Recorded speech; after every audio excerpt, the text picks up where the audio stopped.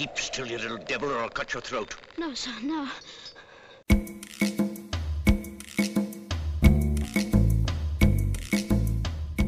Welcome to The Rank with John and Zach. I'm John. I'm Zach. We've been friends since Cub Scouts, and now 30 years later, we decided to start a podcast where we'll be ranking anything and everything. You know, the natural progression of events for millennials. You're probably wondering what credentials we have to rank anything. Well, we don't have any. And if you disagree, join the discussion at The Rank Podcast on Twitter or X, Threads, Instagram, and TikTok, on our website at therankwithjohnandzach.com, or at our email address, therankwithjohnandzach@protonmail.com.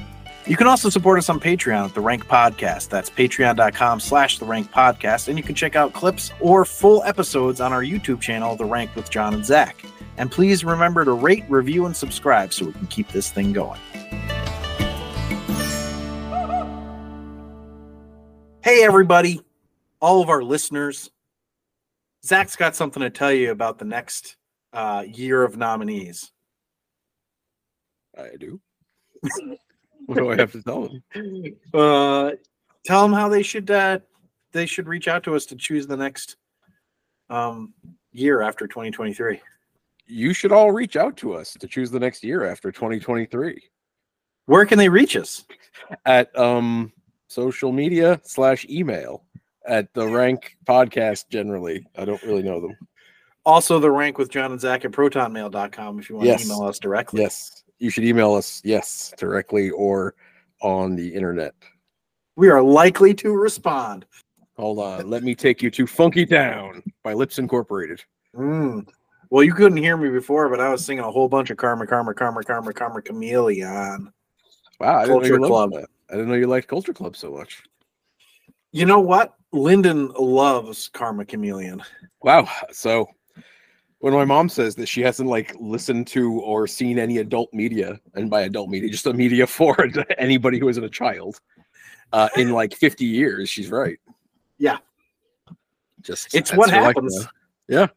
It is my life. Although, I watch action movies in my basement during work hours. Something somewhat sinister about that, and yet it isn't at all. So, but you have to be careful about this whole in your basement thing. It just always sounds. Well, I got a big basement. That's okay. It's spacious. That's what she very said. Few whips and chains. Oh, okay. Darn.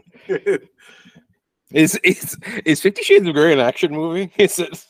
Oh God, I hope not. It's violent, I think. I don't know if violent means action, though. That's true, actually, because horror would be action, then it isn't necessarily. Yeah. Well, I think 50 Shades of Grey is definitely horror. So, well, our social media guy wants us to do horror. He thinks that would be hilarious since we both don't like it. Yeah, so that would be great. He's right. Yeah. Let's both do something we don't like. Sounds like marriage, am I right? Hey, hey, you remembered. Fantastic. I love it. I just did that golf swing motion that Johnny Carson used to do, but nobody saw, so whatever. Well, maybe we can make the Avatar do it. That would be fun. Right? Let's see. Nope, it just bounces. There's no golf swing motion. Make the golf swing for the lizard, for the Komodo dragon. It is a lizard though, so I thought for sure you were going to be like, actually, it's a Komodo dragon. Well, I mean, it's a kind of lizard. It's a monitor lizard. You know what else is a kind of lizard? Strangely, snakes. Yeah, but just without legs. And there are lizards that are called lizards that don't have legs. That don't have legs and yet aren't snakes. Yeah, isn't it fun? Yeah, it is fun.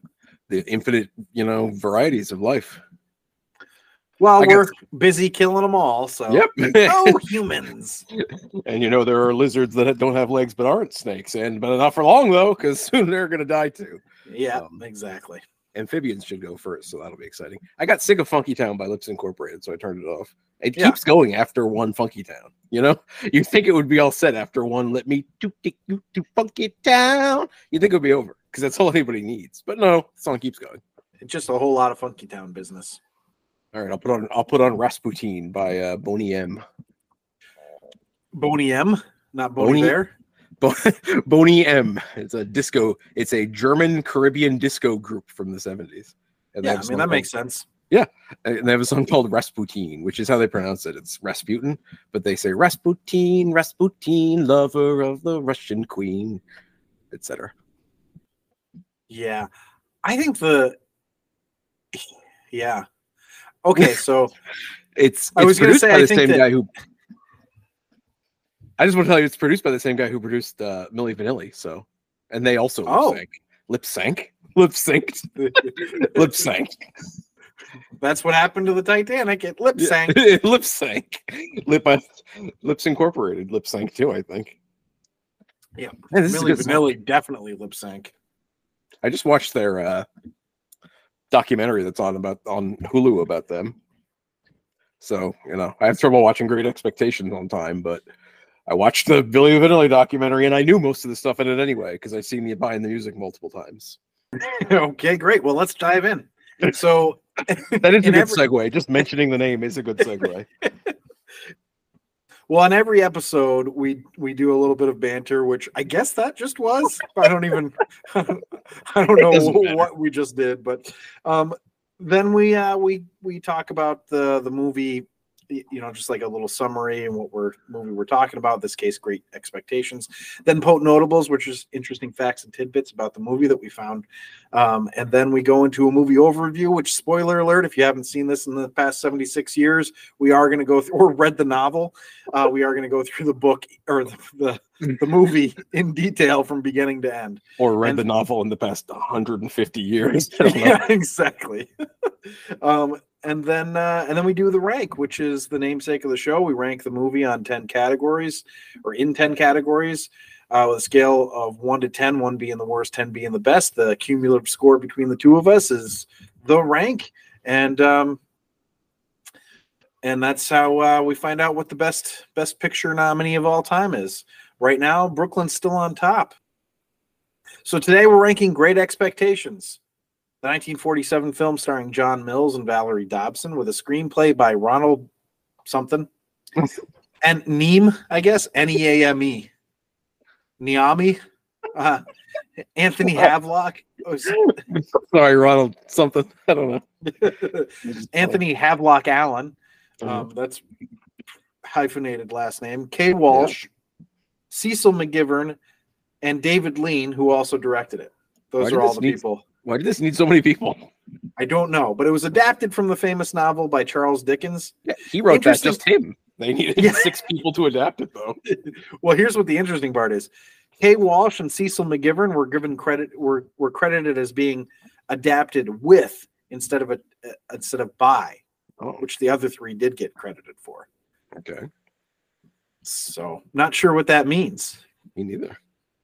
But it gets more interesting because this movie was nominated for 5 Oscars and it won 2.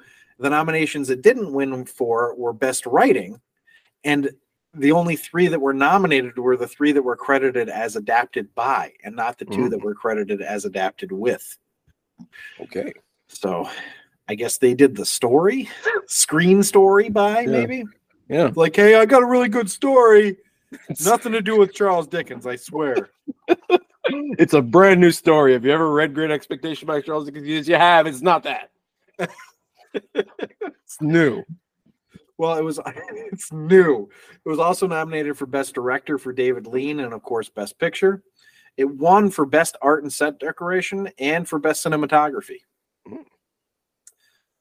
So the story follows Pip, a young orphan who encounters the enigmatic Miss Havisham and her ward, Estella. As Pip grows, he falls in love with Estella, whose coldness is shaped by Miss Havisham's eccentric and vengeful manipulation. The film chronicles Pip's journey from poverty to wealth, courtesy of an unknown benefactor, and his aspirations to become a gentleman. It explores themes of ambition, social class, and the transformative power of love, while revealing the impact of choices on one's destiny.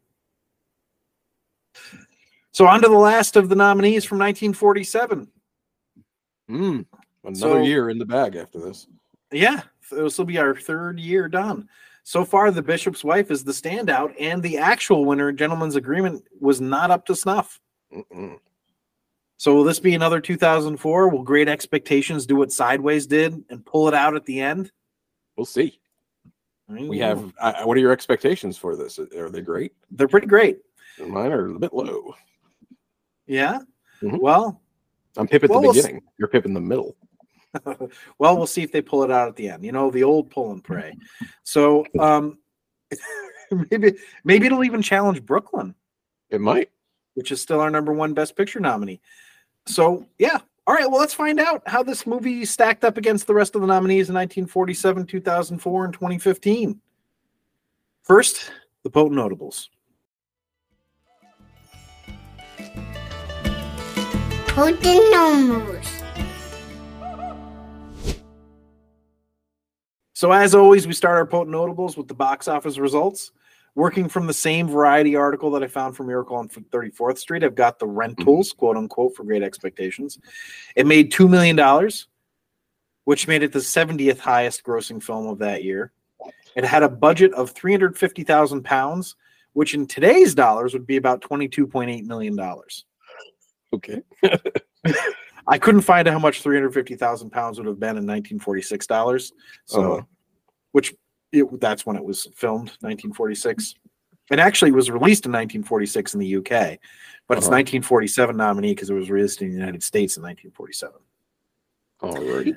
Which I actually found really confusing because I would look it up on IMDb and it kept being like 1946. I'm like, no, I'm looking for the 1947 one. I'm like, oh no, I guess it's this. Mm-hmm. That was a great story, John. Okay, so I couldn't find how much. So sorry. Also, we've got another release to account for, re-release, right? It made $19,329 in a 2007 re-release in the UK. Oh, really? Yep. Which me either. It's not that much money. It's more than the others, have had, and Crossfire didn't have anything. But I just think it's so funny looking these movies up on Box Office Mojo because it'd be like, this movie made $19,000. Okay. Well, what was that one movie that made like in the single digits, apparently? That was, I don't know, I think it was Bishop's Wife. Nobody saw it, not even people who made it. I think it was like $16 is what it was, wasn't it? Yeah, it was pretty small. From like New Zealand or something. Yeah, I guess it's not single digits, but it's, one movie ticket today, so. Single digit, audience number. Yeah, exactly. So this was the third most popular movie at the British box office. Mm-hmm. And most popular movie at the Canadian box office. Oh, well, 70th in the United States. Though. Yeah, we didn't like it. We were like, books? No, thank you. Yeah, exactly. So the director, David Lean, wanted his movie to have a feeling of heightened realism. Working closely in conjunction with art director John Bryan and cinematographer Guy Green, he employed several tricks, such as forced perspective, to achieve the effect. Mm-hmm. The famous opening shot in the graveyard, for instance, features a brooding church in the background, which in reality was only 9 feet high. Which, okay, it's a really small church. What is this, a church for ants? So also, David Lean was not a particularly well-read man and only became aware of the power of Charles Dickens' story when his wife, Kay Walsh, dragged him to a stage production of Great Expectations in 1939. That's funny, since I noticed that he directed several other. I know, isn't that interesting? I thought the same thing. Because Go ahead, I'm sorry. Because he got into it. He's like, oh, this is good. So he's like, I want to be Dickensian. Yeah, that's me. Leanensian. Lenient. There you go. So incidentally, playing Herbert Pocket in that production was a young Sir Alec Guinness. Oh, that is fun. Whom Lean subsequently cast in the same role in the movie. Aside from an uncredited appearance in Evensong, it was Guinness's first major screen role and was also the first of 6 movies he made with Lean. Yeah, I was going to say he was also in Lawrence of Arabia, at least. I don't know what else. Well, Martita Hunt was also in the stage production, playing Miss Havisham, a role she reprised in this movie. Oh, so he liked this film. He really liked this play a lot. He's like, this is great. You guys all want to be in the movie? And they're like, I mean, yeah, I do. There was parts in the movie where it felt very much like it was a stage production, especially with the lighting. Oh, yeah, absolutely. So Alec Guinness admired the way David Lean directed him, singling out a close-up in which he had to laugh out loud and which he struggled to make look unmanufactured, right? So Lean told him to forget about the whole thing, sat by his side, and made a little signal to the camera to start turning in the course of the conversation. He said something which made Guinness laugh and then said, "Cut." Guinness, quote, "So he got this shot on a totally false premise, but thank God, I don't think I would have ever achieved it otherwise." End quote. Well, that's a false premise. That was a false premise you got me on. I just think that's kind of cool that he so Guinness had no idea he was being filmed, got the laugh, and then he just moved on. He's like, "Okay, done with this dumbass conversation." Wish I could do that right now. Yeah. Wait, are you saying that about me? No. Saying about Charles Dickens. So, in contrast, Valerie Hobson called the experience of working with David Lean on this movie, quote, "the unhappiest," and called him, quote, "a cold director. He gave me nothing at all as an actress." So did she work with him again? Because doesn't sound. I mean, I would think not. I didn't check to see, but so John Mills, playing Pip from age 19 to 25, was 38 at the time of filming. Oh, so he was in 19 or 25. Yeah. Or 20 or 21 or 22 or 23 or 24. Yeah. That doesn't surprise me at all. We'll get to it, but yeah, I don't find that notable surprising. So at the end, a shot of Valerie Hobson staring into a mirror was taking longer than anticipated and was suspended. It was lunchtime and returned to in the afternoon. Approximately 3 months after this movie had been on exhibition, a moviegoer asked what was meant by a Chad being reflected in the mirror. It seems that a worker on the movie had drawn it on the wall during the break in filming, and it is dimly visible in the final scene behind John Mills's shoulder as he says, "I've never ceased to love you when there seemed no hope in my love." Okay, what's a Chad?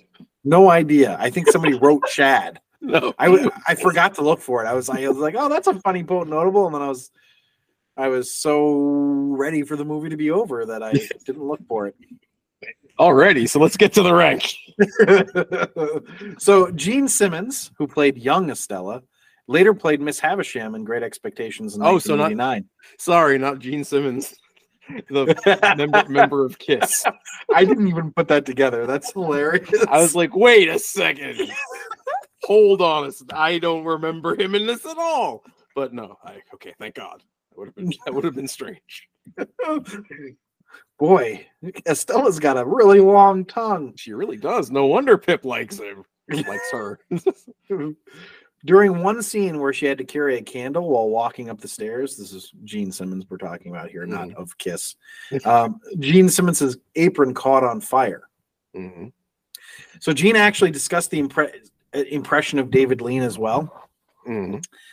Though she was 16 at the time, she said, quote, "With me and the boy, Anthony Wager," he was only 13, by the way, "he was very gentle. He seemed amused by us for some reason. It was a perfect part for me. 16 is the age of flirtation." And did she, yeah, sort of. But I guess, it was an interesting quote, but then this interviewer, the next question was, and did you break the boy's heart as an Anthony Wager? Which I was like, that's not what my head went to, but okay. Oh, no. This is what she responded. "But we liked each other. In fact, he saved my life on the film one day. I had to go up and down those damn stairs so many times holding the candle that I was tired late one evening, and I kind of relaxed and let my arm drop. Suddenly there were flames shooting up. My apron was on fire. Anthony just rushed in and brushed it out. He was there before anyone else could move. Really a great sense of timing. I often wonder what happened to him. He may have just given up acting and gone into business." Which is hilarious. End quote, by the way. Which is hilarious to me because, I looked him up and he's in a lot of stuff. She just didn't bother to pay attention to his career after this. Okay, goodbye. You're gone. And so, I don't know, that entire quote was just like a roller coaster ride for me a little bit. Oh no, we got along. Yeah, he saved my life once. Wait, what? It's more than getting along. So do you guys keep in touch? I have no idea where he is. He saved my life, and then I kicked him out. Okay, it's like, all right. Seems very Estella to me. Yeah, actually, this entire quote is very Estella. She leaned a little bit too hard into her character, and that candle. So Gene Simmons ended up moving to the States in the 50s, which was reported as an ambitious career move. But in fact, she was sold into a kind of slavery. Oh, God. Yeah. I thought the last one took a dark turn. This is way worse. So I'm like trying to come up with a funny one to be the next thing, but I can't think of really much worse. So and then the Holocaust. Like, wait, that's all I can think of. Well, I don't know if you noticed, but the production company for this movie was Rank Productions, which is kind of hilarious. Trying to rip us off, huh? Exactly. So, quote, I fully intended to come back and complete my contract with Rank, but they sold me to Howard Hughes. Oh, God. How old is she again at this point? I think she was, of age at this point. Okay, because you said it was the 50s, so if she was 16 in 1947, yeah. But no, yeah, that's great either way. So you're not allowed to do that now. You can't just sell somebody's contract, but you could then. Gabriel Pascal, producer for Rank Pictures, whatever, owned part of the contract. And I met him afterwards and said, Gabby, why did you sell me? And he said, to be honest, I needed the money. I just thought, whoops, okay. There's not much you can do about that. That's why I sell all my slaves. I need the money. Yeah, exactly. But did you hear her reaction to his, there's nothing you can do about that. That's an awfully cavalier attitude. She seems like a cavalier person, strangely. Yeah. So, obviously, I mean, I assume you would like to know what she thought of Howard Hughes, right? Sure. Yeah. Quote, I guess he had his idiosyncrasies, but I found him very nice. He would almost come into a room backwards. He was so shy. I had to do 4 pictures for Hughes, and then I was free. I have been free ever since. I never signed a contract with the studio after. They were kind of forgettable pictures, hopefully. Well, okay. That's okay. I thought that might actually go a weirder direction because all further quotes have gone in weirder directions. I thought Howard was kind of sweet. He only killed me once. Wait, hold on. How many times do you usually get killed? He only killed me once. I mean, that was nice of him. He could have joked. Yeah, with his great jokes. So Anthony Wager, who played young Pip, was found as a result of John Mills, who was already cast as the adult Pip. He made a filmed plea that was played in 700 Rank-owned theaters, and the producers were flooded with letters and photos of prospective Pips, with young Tony eventually being chosen for the role.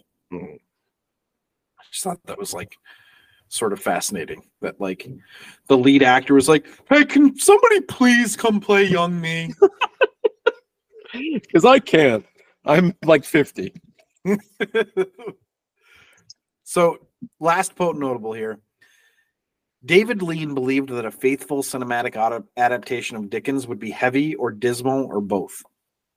So he said, quote, lots of people have come a cropper on this, and I think Ealing Studios came a cropper on Nicholas Nickleby. They had every scene in the book in snippet form in the film.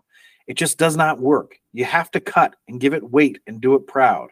You have to savor Dickens. You have to enjoy him. You can't just skip through in shorthand. End quote. I don't know what coming a cropper means, but yeah, me neither. But that's okay. But that's what they did. They came a cropper. Anyway, that's the boat notables. Maybe it's a kind of Chad. It is a kind of Chad. All right, well, let's go on to the movie overview. Movie overview. So there was a studio vignette, or what do you call them when they're just Universal's got the globe, and now you have 1 million of them for every production studio. Yeah, I'm actually not sure if it has a name aside from just logo occurring. Yeah, so I did not know this was going to be a logo. The big dude that hits a gong. Yeah, I love I was that like, one, is this actually. part of the movie? What is this? And then it was J. Arthur Rank, and I'm like, Yeah. oh, it's the Rank. I've actually seen that one before. It's just that I would not have been able to tell you the name of it. But you know, you don't forget the guy hitting the gong if you see No, it. if I ever see it again, I will always know that it's J. Arthur Rank. I'm like, oh, this is a Rank Studios one. Oh yeah, people will be like, "How'd you know?" You're like, "Well, Like, there's a guy hitting a gong. You Yeah. know, you see that once, and then you know. So of course we hit the ground running with some epic orchestral music. and some opening credits." Yep. And actually the music started epic and then it just kind of went fun. Did you notice that? It completely changed. I was like, wait a second, did something? It almost seemed like something was weird because it was just like suddenly, and I was like, what the Yeah. fuck is this? It was That's very okay. like, you know, like these like epic sounds and everything. And then like you just did, like, this is a fun one. What am I Kind of in strange, for? but I'm all right with it. And then I realized it was the National Symphony Orchestra. Oh, well, So the UK National Symphony Orchestra I guess I they're thought that was available kinda- for soundtracks. in 1946. Sure. Yeah. They're like, we don't turn down money. Yeah.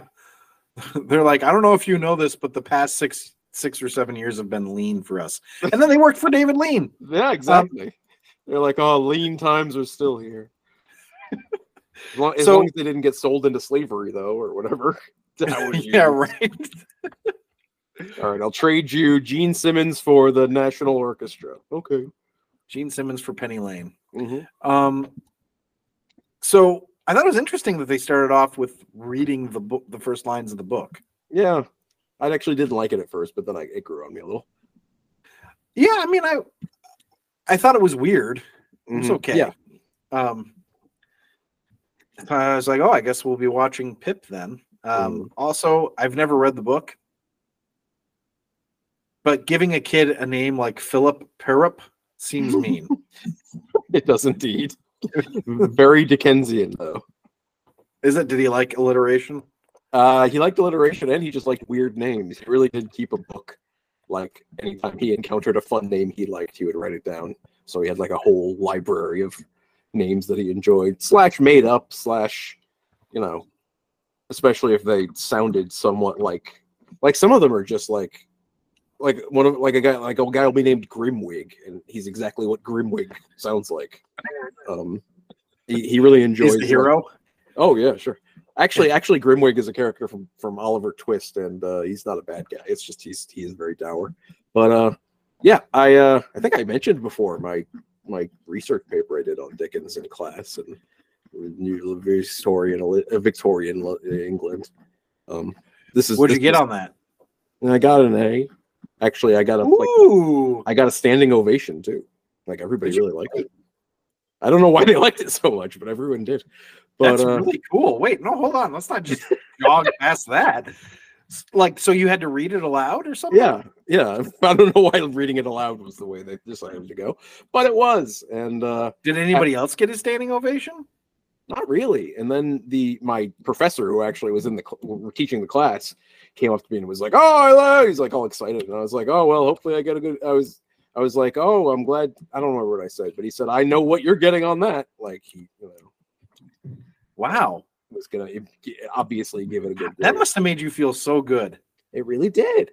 But anyway, this book was an important part of my my investigations into class and in Victorian England, because not only is it about class, but you got a guy going from one class to another essentially. I'm sorry, I'm not paying attention to the movie at this point. I'm like filled with like pride for you right now. Oh, okay. From 20 years ago. Yeah, it was 20 years ago. I'm sort of sad that I'm just hearing this for the first time. Yeah. Or maybe you've told me and I've forgotten. No, I definitely could very didn't. well be the case. I don't think I told you that I went quite so well, because I don't like talking about things like that. Like I don't think my parents know that still.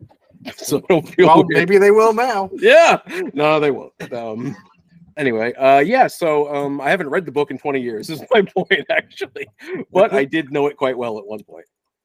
Well, I've never read the book, period. So on my period or otherwise. But okay, so his dad had that name. Yep. is what I've discovered there. And then I was like, well, or grandfather, because he's looking at the gravestone, right? And then of course we do find out that it is his dad. But why is that one grave so overgrown? Like every other grave there's no shrubs or anything, but this one is like he's got a whole bunch of weeds out. Yeah, I guess nobody cares. Okay, but I would assume that the kid has gone to the grave before because he knew right where it was. Like, how fast are these shrubs growing?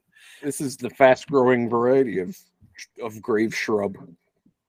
Well, also, what a thing to have on your headstone. Yeah, I know. Late of this parish, and then his mom, wife of the above. Like, she didn't even get... Not only does she not get a name, like, she really doesn't get a name.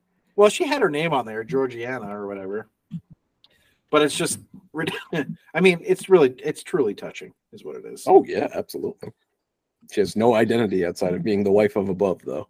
Do you think that above really loved her? I don't know. It seems like... I don't really know, because Pip doesn't know his parents, right? Right. I assume his older sister did, and she turned out great. So I don't know. She's like way older than him, also. Yeah, she's like 40. So yeah. What the hell? I mean, maybe that's what, I don't know.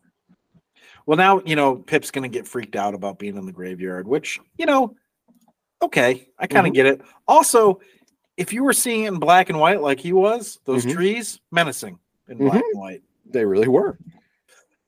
And then all of a sudden this guy shows up, keep still, you little devil, or I'll cut your throat. And I'm like, what the fuck is happening? This is just jumping right into it, isn't it? Yeah, I was like, what a way to start dialogue, like. So, yeah, he's like threatening some really gnarly stuff to this kid. Really, yeah. And then it just keeps going. Just tons of threats. I mean, he seems nice, though. He seems nice, though, and it seems like he's going to be nice later, too. Like, it seems like Pip is going to risk his life for this guy in a minute. Yeah, it does seem that way. Sorry, not really sure why at this point that he is, but and then he's like, he's like, where do you live? He's like, I'm right down there. You can see that, like, where's your house? It's right there. Okay, great. Go get food for me, right? And he runs off, and then it looks like he runs for about 15 miles. Because apparently his house is right there, but he runs forever. It's not even that he runs forever. It's just that there's no church in the background now. It looks like completely desolate place with nothing around it. The house. No, you didn't get that feeling, or you just? No, I got that feeling. It's okay. They're on the moors. The moors. Yeah. Moors. Marshes. Yeah, sure. It's a desolate place, is all. So anyway, now he's back home, and we're gonna meet his sister, who just beats the shit out of him. Yeah, she's. At first, I don't know. I'd forgotten a lot of things that occur here, like a lot of specifics. I remember the overalls, because that's what you wear when you're a blacksmith. Overalls. Yeah. And I was like, the dad, the I guess he's a step brother or something. The step brother, Joe. You mean Joe? I was like, Joe's gonna be mean, and I was like, oh wait, no, Joe's the nice one. It's the other one that's mean, and she, because he's like, he's you better really nice. He's really way nicer. He's just like a really sweet man. Yeah, and meanwhile, the sister, not so much. And I like his like shitty, feeble attempt at hiding behind the door, and she finds him. Oh, I know. It's like, I'm hiding. It's like, okay, and she's beating him with a stick. It's like, okay, the Victorian times sounded fun. Yeah. So I was just there. I'm like, man, we've got some lady here. But then she's like, later on, she goes, direct the boy, ask no questions, you'll be told no lies. Like, my goodness, this woman. Yeah, she's great. So, he very nicely asks his questions so that he can elicit a response. And he's asking, like, basically, what are prisoners? What do they do to get there? That kind of stuff, right? And she says something like, yeah, and they all start off by asking too many questions. And I'm just like, yeah, prisoners are your typical ask too many questions types of dudes, They're very curious, they're always looking to learn is the thing. Avid lifelong learners. That's why they always have all the books in prison. Exactly. I went to prison just to get my law degree. So I figured it was cheaper than going to law school. Exactly. Now, so he's gonna go bring the pork pie to this guy and like a file and stuff. And we hear all this whispering. Wake up, Mrs. Joe. Mrs. Joe, wake up. Yeah, it's confused You're me a too. thief. You'll be sent to the Hulk. And I'm like, is this his inner monologue or something? Yeah. Like, I kind of got it once it was like, you're a thief and that kind of stuff. But like the wake up, Mrs. Joe part, I'm like, why would that be in his head? Yeah, I didn't understand that. And then I did. I finally figured out what I actually wasn't totally getting it until the cow started talking to him. Yeah, the cow saying, hello, young thief. I actually thought that was pretty funny. I did too. Because at first I was like, wait, I guess this is him talking to himself, but I don't really care for it. It's just not working for me. And then the cow talked, and I was like, okay. They made up for it. So now I'm like, we've learned about this guy talks about a younger prisoner who's terrible, right? Which when he meets this younger prisoner, he does not look very young, by the way. Yeah. It's like he's a really young man, like a young man of 60. But not that 60 is not young, by the way, listeners. Listener specifically. Some 60-year-old out there is going, oh. Well, thinking of my mom. Okay. My mom. You're old, Mom. So, but I'm like, what's the relationship between these two prisoners? Because he clearly doesn't like them. Yeah, I think like, what happened? Anyway, so we're gonna cut back to dinner now, and the outfits at this dinner scene are just wow. Yeah, I thought so too. And we got an Uncle Pumblechook. Uncle Pumblechook, which, again, Dickensian. Yeah. He loved that shit. Kind of reminds me of Ian Holm, actually. Oh, Uncle Pumblechook there? Yeah. I wasn't looking at him hard. And also there's a guy on the far left that doesn't have any lines or anything. He's just kind of sitting next to Pip. And I swear that's Gary Oldman. It could be. By which I mean it couldn't be, but I would like it if it was. I think it could be, and he lives forever. Want to make sure no one knows that. As do all conservatives. Oh yeah, sure. Anyway, he put on so much makeup. He traveled back in time. He put on time traveling makeup. That sounds like a good one. Time traveling makeup. Actually, all makeup is time traveling because it makes you look younger. Good point. You bested me. I always best you. Well, yeah, that's actually true, and the listeners will attest to it. I attest them, and I best you. That's a good one. All right, my besting days are over. So if that boy comes back here with his head blown to biscuits, don't look to me to put it together again. We got really a nice lady here. She's great. Also, they sent a brigade to go after these guys. Yeah, it's not just one officer. They were like, all right, send the entire fucking British army. Okay, fine. These guys are important, I guess. So important that I keep them on boats. Yeah. Instead of actual prison. Well, eventually they send them to a prison colony, we discover. But I'm surprised that Pip doesn't want them to find the convicts. Like, he actually says, I hope they don't find him. It didn't really seem like he made that great of an impression, so I don't really understand. I would think he shouldn't have, given that he was extremely... Well, maybe he was nice compared to the sister, Okay. But you have Joe as a role model here of what niceness is, so... And how come they went along with them? Yeah, that's what I was confused about, too. Like, they just invited them along. Like, to me, I was like, oh, so he must have told them. But then he's like, I hope they don't find him. And I'm like, but which is it? And why are you two here? Like, I don't think they just allow people to come along on prisoner searches. Isn't that bizarre? It was very bizarre. At first I was like, well, maybe they might need him to fix the irons again, but he couldn't do that without his tools. Like, he could just do that on the go. So I don't know. It was weird. But so they find him, right? And he's fighting with the other guy. And he's saying something like, "Look, I stopped him from running, so like you should go easy on me." Mm-hmm. And it's like, but you, okay, you ran too. Like you didn't stop you from running.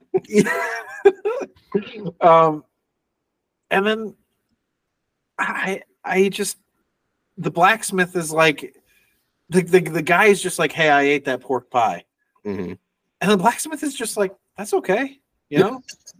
There's no reason for you to starve. There's nothing you've done that I think, you should starve for. And I'm like, okay, this is a really kind man. He's a little too nice, if you know what I mean. I thought that was like a great humanist thing to say, though, Yeah, I thought it was nice. Because like I get into arguments on the internet sometimes. I don't know if I've ever mentioned that before, but one of the frequent arguments I have is about prisoners and prisoners' rights. And people will say, well, if they didn't want to starve to death, they should have committed a crime. And I'm like, hold on, like in this kind of situation. And like, that's not the punishment. You know what I mean? Their punishment is not starving to death. That which shouldn't be a punishment in the first place. And if you've punished someone to prison, they should not thereby starve to death. I don't know. I feel like there's a lot of things that are wrong about prison. And I think we've talked about this before. I've even said that I'd go as far to say that the sexual predator registry is fucking a terrible thing. I kind of think it is too, in a sense. How can they ever move on? I understand the safety portion of it. Yeah. However, there should be some criteria to be let out of prison then, Like if there's still a danger, then don't fucking let them back out. But how can you expect there to be no recidivism if you're like, hey, that guy's a convict, don't hire him or do anything with this guy? Don't hire him, don't let him live anywhere. Like, and I get not wanting them to live near kids, but like, you got to live somewhere, Yeah. I mean, why? I'm fine. Have a registry, but have it not public. If they are not allowed to be near, I don't want them near my kids either. I get it, but like, I shouldn't know. I don't know. That sounds terrible. I know it's a hard point to make because it makes it so you're defending child molesters. No, it's not really what I'm doing. No, it's not at all. It's not that I. Yeah. It's funny. If they're okay, that's enough of that. So, but that was actually something that Dickens was concerned about too. By the way, his treatment of prisoners. Because really? As you can imagine, prison was even worse back then. I don't know if you noticed later, they don't even bother to give you like your sentence individually, your sentence communally. That's just like I don't know what to do with you all. Just you're all gonna be hanged. You're all gonna be hanged by the neck until dead. And they're like, oh great. Prisoners were treated pretty badly, and like that doesn't seem fair because of everything we just said. So, also, prison back then, it was like a lot of debtors' prison. Like it was basically just you were in debt, so you went to jail. Dickens's father, quite famously, went to debtors' prison, and it bothered Dickens his entire life. Yeah. You know who else was a cool guy to look in? There's two interesting guys to look into in terms of prisoners' rights from Britain's past. James Oglethorpe and James Cook. He's James Cook, the guy who discovered Australia and New Zealand. Yeah. Oglethorpe. Go ahead. I'm sorry. I was gonna ask. Oh, the guy who discovered Australia. So anyway, moving on. Well, no. So and Oglethorpe was the one who started the Georgia colony, which was basically he wanted to give debtors a chance at a new life, not being just screwed over endlessly. Yeah. So anyway. We get a great segue here. Oh yeah, which is what I just did too. He goes, "It was a year later." So a year later, yeah. Well, alrighty. All right. Get right to the point. I like it. And now there's a great opportunity because Miss Havisham is wanting to see little Pip here, and naturally that means that he needs to be led around by his hair. Yep. The olden days seemed really nice. Like we've already just gotten so many examples. If I was this kid, I would not be quite as well adjusted as he ends up being. No kidding. Well, he's so nice the whole time, and I'm just like, what is making this kid nice? Not his sister. No, that's for fuck. And he's not treated that nicely at Miss Havisham's either. But particularly not by some of the people there. And I was like, so is he going to live with Miss Havisham now? Yeah, it's not really entirely clear because she wants him to play, and it's like, well, what does that mean? Yeah, no kidding. And then you get Estella, who answers the gate and gives him quite the look, quite the come hither look. And then your clock stopped, miss. Mm-hmm. It should say 3:15. And she's just like, shut up. That's people who haven't watched the movie yet might be like, she doesn't say that. Well, she kind of really does. She really does. She doesn't quite say shut up, but she basically says shut up. So, and then she's leading him up the stairs with a candle. And I foolishly was like, oh, I guess this is the scene where she caught on fire. But no, this scene happens over and over again. So it could have been any time in this movie where this happened. But not the time that the character of a character Miss Havisham, yeah. Which happens. It's also happened by accident. So okay. A life imitates art, I guess. Yeah. They probably put that in right out. They're like, oh, that's a good idea, Gene. Great work with the getting caught on fire stuff. Like, yeah, I was improv. I have a background in improv. That's improv. It's interesting the way they treat it like it's a theatrical production with the lighting here. Because like she walks off and there's like some light, and then all of a sudden the light's gone. Yeah, I was like enjoying a lot of that. We're like, oh, we're on stage. Why are there so many cobwebs? Yeah, it hasn't been that long, really, if you think about it. Yeah, it really has not been long enough for it to look like this. It's really ridiculous, the amount of cobwebs in it. It's like she added cobwebs. Like she was like, can we get some cobwebs in here? It's not dramatic enough. Because later we find out that it was 25 years prior to the conversation that was occurring, which is like 10 years after this. Right, exactly.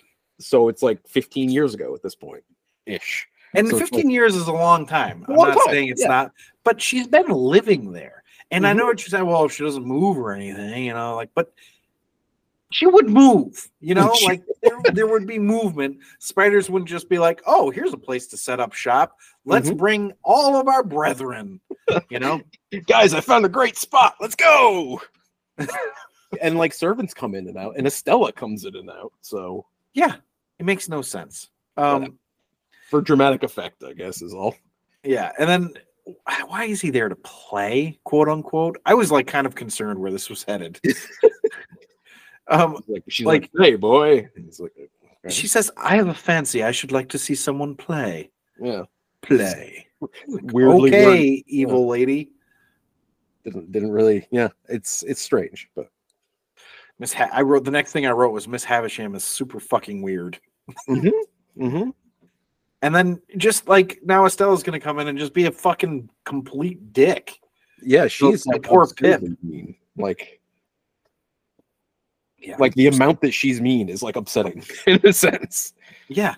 We have some foreshadowing here because like Miss Havisham's like, oh, she's going to break your heart. I hope she breaks your heart. And yeah, she's like, break his heart. Do it. Come on. It's just like, what the fuck is wrong with you? And then she's like, whisper to me. And I don't know, just whatever. It's because she's like, well, what do you think of Estella? And I don't like to say. And she says, whisper it to me. And he says, I don't remember what he says first, but she says, she's kind of mean. Anything else? She's pretty. Anything else? She's insulting. Anything else? And I was like, enough with the anything else. I know. I found that to be, there was a couple of times that this happens. Now take the case. Now take the case. Now take the case. Now take the.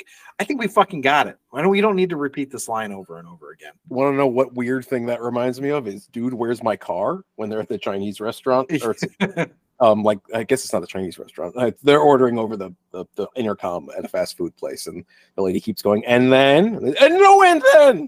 Yeah, exactly. A movie that I weirdly like. So I don't know what to tell you. I mean, I liked it too. What's your say? Dude, what's your say? Sweet. What's your say? It's just a ridiculous movie. I forgot about that part too, in which they're going back and forth. What does it say? Dude. Oh man, I actually like that. I think I might rewatch Who's on first, Yeah, it's not like. And then there's a part that I say to people, and nobody ever laughs at it, where where they're trying to distract someone. So they're like, "Oh, look, a unicorn!" And the guy's like, "Where?" They're like, "Oh, I guess it was just a regular horse." It makes me laugh. That's really funny. Yeah, I don't know. Whatever though. It's not my whatever. Let's move on. Well, I enjoyed the voiceover.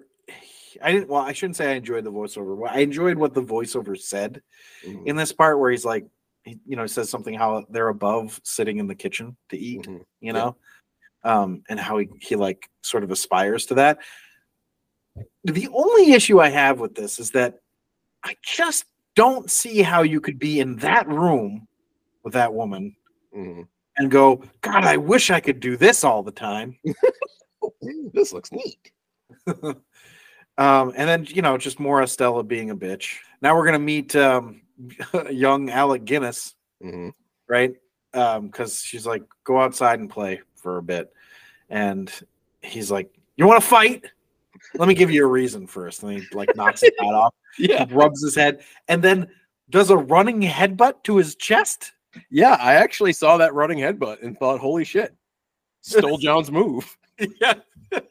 Well, mine was a punch, but yours was a punch, but he just adapted it. He like folds his body to 90 degrees and it just runs at him. It's a battering ram.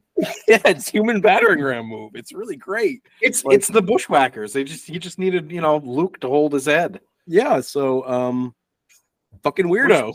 Why didn't that make our top 10 wrestling finishers, by the way? That's an excellent point to make.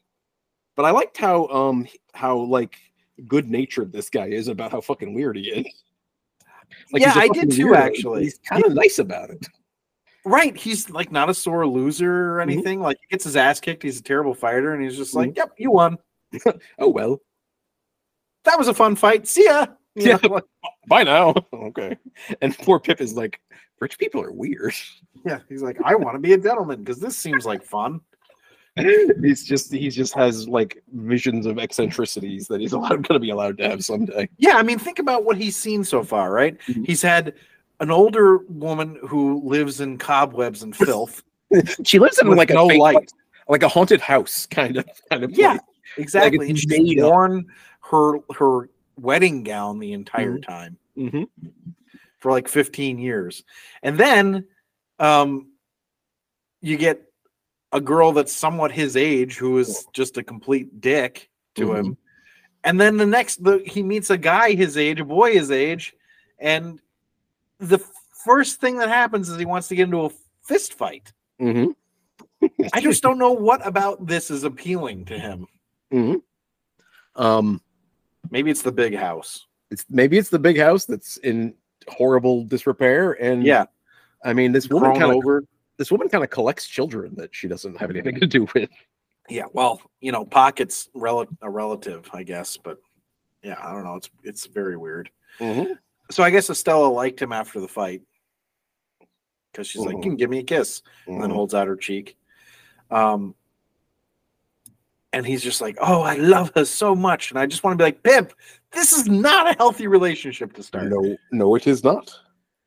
There's nothing about this that is looking good for you, Yeah, it's strange. He's doing that thing where like the more she insults him, the more he likes it, and it's like, no, don't, Pip, don't. I know. The whole time I'm just like, oh, Pip, please stop. But 3 months later, my sister was laid ill and was laid to rest. I'm like, whoa, that took a turn. Yeah, it didn't bother him all that much, so all right. I just was like, I just feel like there's a difference between being like, she got ill and being like, she died. She got deathly ill. Yeah. It's the olden days again. Yeah, that's true. Everybody just was like, oh, dead. She was 25, so that's about time. It was past time, really. She was an old lady. An old maid. So we go back to Estella again, and I'm just like, I don't like that he likes this awful girl, Like, are we supposed to think it's sweet that he wants to be a gentleman? I mean, I don't know. I'm not behind this plot at all. They have not won me over. So then it's like I don't know. It still just continues with the. He likes her so much. I'm just like, why? Why do you like her so much? And Miss Havisham's going to give him some gold sovereigns. It seemed like that was a big deal. I have no frame of reference here, but that seemed like a lot of money. I don't know. It certainly seemed anything gold you think would be a lot of money. That's what I was thinking. Money was so fucking complicated back then. I every time I read a book that takes place in the Victorian age, I know. I have to look up what any of this shit means, because also they have nicknames for all of them, you know? Yeah, so just a tuppence and like, yeah. You know. And I'm like, I don't know what and also like, sorry, I know that America still uses the imperial measuring system, and that's silly. But I mean, this all comes from Britain, and like coins don't break down evenly over there, especially in the past. It's not like here where a dime is 10 pennies. You know what I mean? Right. Exactly. It moves up in very weird ways. It looks like a sovereign is a British gold coin with a nominal value of £1 sterling. So there you go. It's a gold coin, but it's worth a pound. £1, which is made out of silver. Why it exists, I couldn't tell you. Well, whatever. Okay. So my assumption is that it's older. Like people used to use them and don't anymore, which is why Miss Havisham has a bunch of them. Yeah, that's entirely a guess on my part, though. No, you're probably right. So we're gonna cut to 6 years later, and wow, does he look different after 6 years? Mm-hmm. He looks like a whole new actor. That was good. I like that one. Often I have a hard time with like time jumps forward like that, because I'm like, that's not the same guy. Like, I know that that's a stupid thing to say. Like, obviously, it's not the same guy, because one was an 11-year-old boy, and the other was a 36-year-old man. But this time, it actually it wasn't that bad for me this time. I don't know why. Often it does not work for me, but this time I was okay with it. Yeah, I was. I mean, you know, I don't have any issue with it anyway, because I understand that, you know, you can't have the same person play that unless you're Richard Linklater and you're going to wait like 12 years to put a movie together. David Lean's like, and now we wait. Exactly. But you know, the blacksmith continues to be just an incredibly nice guy. Mm-hmm. And because so Mick Jagger is going to show up, and really much heavier Mick Jagger. Yeah, that's.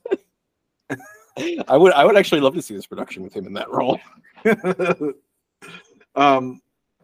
But yeah, he's going to show up and be like, "Okay, you've got a benefactor, and this benefactor is going to give you a bunch of money, and you're going to be a gentleman." It's the kind of visit I'd like to get. You have great expectations, right? No shit. I was thinking that actually. I'm sure there's a note here coming up that says something like that. Ooh. But I was like, I guess I know why it's titled Great Expectations now.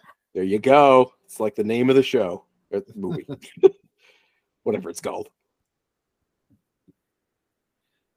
So Pip's going to become a gentleman, and then I have to say, John Mills does not look like somebody who's been working as a blacksmith. He definitely doesn't. He's quite a dandy, if you will. It's like he wanted to be a gentleman so much that he affected his own like build. He affected his own build. I love it. Maybe he took like reverse steroids. And actually, I liked back. Remember when he beats up the other kid, Herbert? Which I don't know it's Herbert yet.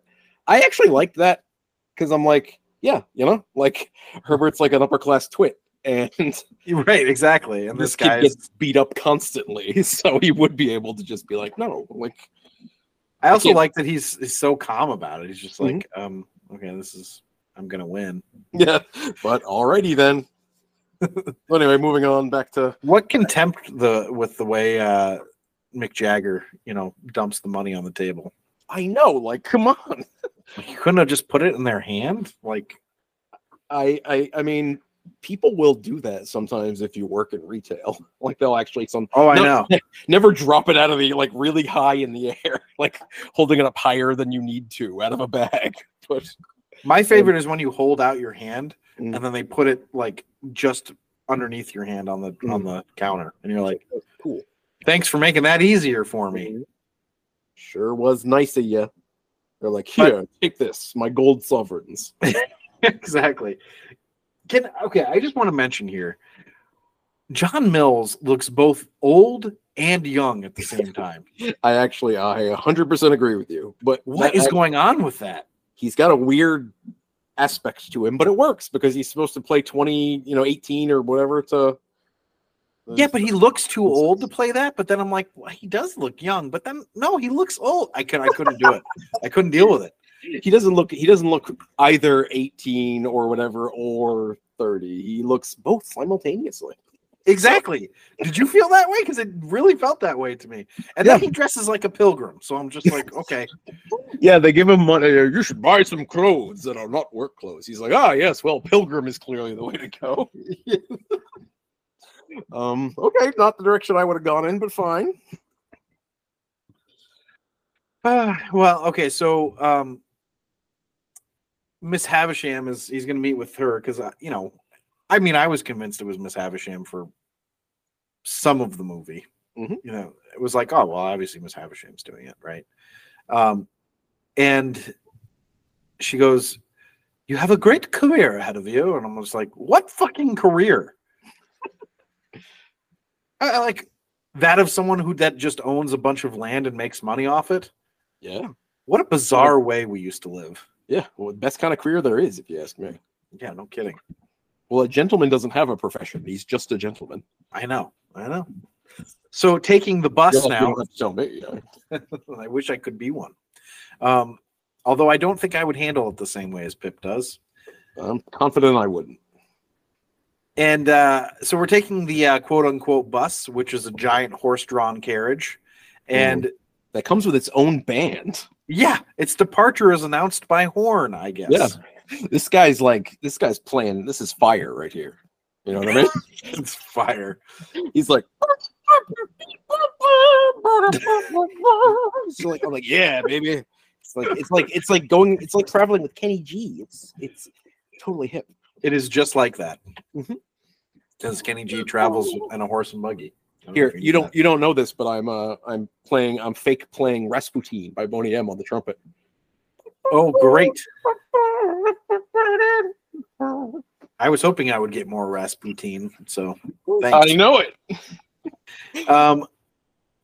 So we're gonna, Pip's gonna head over to Mick Jagger's place here, and he looks like somebody needs to give him a turkey. He just like the way they've done him up is just ridiculous. Did you notice that Mick Jagger's got a framed noose in his office? I didn't notice the framed noose. That's a lot of fun. I kind of want to go back and look at this now. It's how he makes his living, you know? Yeah, it's and then he's got so he doesn't just have a portrait of a person. He has like a Paris of plaster or plaster of Paris mold made of their face hanging on the wall. Yeah. I killed that one and I killed that one too. It's because you can't just keep the regular heads on the wall like deer, you know. Right, exactly. But you can make a plaster cast of their head. That's for sure. Hey, Stallone still got Van Damme's head on his wall, so does he? Yeah, because he cut it off in the last. Cut it off and put it. Maybe he was going to make a cast. He's like, Mick Jagger knows the guy who can do it. Exactly.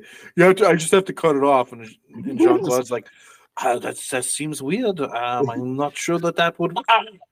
And he's dead. And he's dead. Okay, so I have to say that. Okay, first of all, the houses look like they're going to topple over in this when he's going to the inn, which I'm not saying is like anything about the production. I think it's probably accurate to the time. I'm just saying, wow, it's like the Leaning Tower of House here. And then we get to they get to the door on the end, and it says it's got their names on it, which I wasn't expecting. Mr. Pip and Mr. Pocket Jr. And I was just like, oh no, this is the one who liked to fight. No, you figured that out, did you? Yeah, I knew it. I mean, as soon as I saw the name, because they had talked about the pockets before. Yeah. The relations that are very concerned about her health. I like that little Yeah. actually. She's like, yeah, I know you fuckers. You just want my money. Well, so now, he's going to let him into the room, and he's like, oh, it sticks sometimes. And he blasts it open, running start. Mm-hmm. I don't know if you noticed, but when the door opened, there's no latch. So that's probably why it sticks. Yeah, you should maybe get that fixed. It's just jammed together. And I'm sorry, but like these two, Alec Guinness and John, what's his name? John Mills. Wayne, John Mills. They both look like dandies. Yeah, like, I'm like, is that just what being a gentleman was? Like, I mean, well, we'll get to it, but they're gaming. Mm-hmm. Yeah, they're gaming. and then, Mr. Pocket here is going to be sorry for having knocked you about. So I'm like, this is an interesting memory he's got. Mm-hmm. I like how Pip's just like, yeah, sure. Yeah, Pip's just like, yeah, no problem. You're good. So now we're going to find out the real story about Miss Havisham, whatever. I find it a little bit difficult to believe that she would be this distraught over the wedding. That she would spend 15 years just being like this. Yeah, it's a bit much, perhaps. I mean, it's like they probably didn't even know each other for very long, because back then it wasn't like you dated for years and years, Yeah. I don't know. It seems weird. And I was like, so what is Estella here? Like, I feel like she must be Miss Havisham's daughter, Of course we find out, but we'll leave that till later. But just watching this movie, I would like, if I knew nothing of history, I would just be like, oh, so like every gentleman was gay back then? They were all homosexual? Yeah, absolutely. Because he just goes around doing homoerotic things. That's what being a gentleman is. You'll excuse me, I have a previous engagement. And then he starts spending too much money, which I'm like, oh, Pip, come on. Classic poor guy becomes rich guy mistake. Just ask MC Hammer. Just ask MC. Poor MC Hammer. I'm like, what a life. You don't do anything, you just get money. It's fantastic. And then he turns 21. He's like, oh, man, I thank goodness I'm turning 21 today, because, like, it's not looking good with the finances. Yeah, we spent a lot of money. Can you imagine if that was your life? You're just like, just have to wait till my birthday, because then I know I'll just have a bunch of money. And so he turns 21 and he doubles his allowance, which apparently was already very rich. Actually, let's look it up real quick. I have it open, actually. Well, I know it was 500 pounds. But it's 500 pounds. Let's see. So it would have been 1817, right? 1817. Doobie-doo. Going down, calculate. 100 pounds in 1817. 100 pounds is worth $10,000 in today's 10,000 pounds in today's money. See, that doesn't seem like much, because that's a yearly wage. And how much was he getting? 600? 500. 500 is 52,821 pounds and two whatever their cents is, which I think is a Jane Austen book, isn't it? So let's see, from Great British pounds to the United States dollar, 66,336 and 84 cents. What I will say is that every time I look this stuff up, stuff was cheaper back then. Like, your average person lived on a couple of £100 a year. Right. And actually, that was like middle more. Yeah. Your average person wouldn't even see pounds most days. You know what I mean? Right. So exactly. you could get by on not quite as much as we think of today because you could get like a dinner for like fractions of a pound, you know? Yeah. So that's what I understand to be the case. So $66,000-ish. And, you know, I think you get like free, you know, just, it's like, you know, rich people get stuff more easily than we do. Yeah. I want to be rich. That's an unusual aspiration. Most people. Yeah. So I'm good. I'm fine being poor. It's really interesting that they put such a premium back then on someone who didn't need to work for their money. Mm-hmm. Yeah, I don't know why that's seen as a good thing, because it's not seen as a good thing today. No, it really isn't. Well, not in the United States. It might still be in other areas of the world. Good point. The United States, the culture of the U.S. is very like, you got to work for it. Mm-hmm. It's not necessarily the case everywhere else. I mean, I got to say that is kind of better, you know? Yeah. In some ways, you know, I do think that Europeans kind of have the right idea where like everybody should get like at least 6 weeks off every year, you know, and like if you have a kid, then you should get like basically a whole year off. Mm-hmm. I like that mentality, you know, life shouldn't be about working. I do, however, like if you're going back in the past, I like the idea that you actually earning things is more important than your birth. Like your actions being more important than your birth? Yeah. No, I think it's better if you just get things for who you were born to. I'm fine with that. No, I'm kidding. I agree with you that your worth should be what you provide to the world. Not like, hey, my dad's dick went into my mom's vagina and they were both rich, so that means I'm important. It reminds me of when people tell people that they're trying for a kid. What they're saying is, you know, I cream pie my wife every couple of weeks or something. So anyway, this is where I wrote, I wish I could find a benefactor that just wanted me to be rich. Yeah. Like be bad, right? My only aspiration is for you to have a bunch of my money. Sounds great. You can't think of anything to do with it? It's like, yeah, think of something to do with it. Give it to you. I want you to become a gay man. Okay, if you're gonna give me the money for it, sure. I told you they were recruiting. So, and then you know we do this thing where Joe's gonna come by, the insanely nice Joe, and Pip in the voiceover is gonna be like, I didn't really want to see him. You know, I would have paid to not have him there, and I was like, ugh, that sucks. However, he says that in the voiceover, but the whole scene doesn't play out really like that to me. Like he's angry about the hat, like he's embarrassed by him or whatever. But I mean, that's pretty fucking clumsy, you know? Like he's like in an infomercial where there's got to be a better way to keep your hat on the mantle. And like the way that they should introducing the mantle rack. Exactly. It's just like before the mantle rack. It's just a coat thing, you know, like just with something you hang things on. But before I'm picturing like antlers sticking off of the mantle.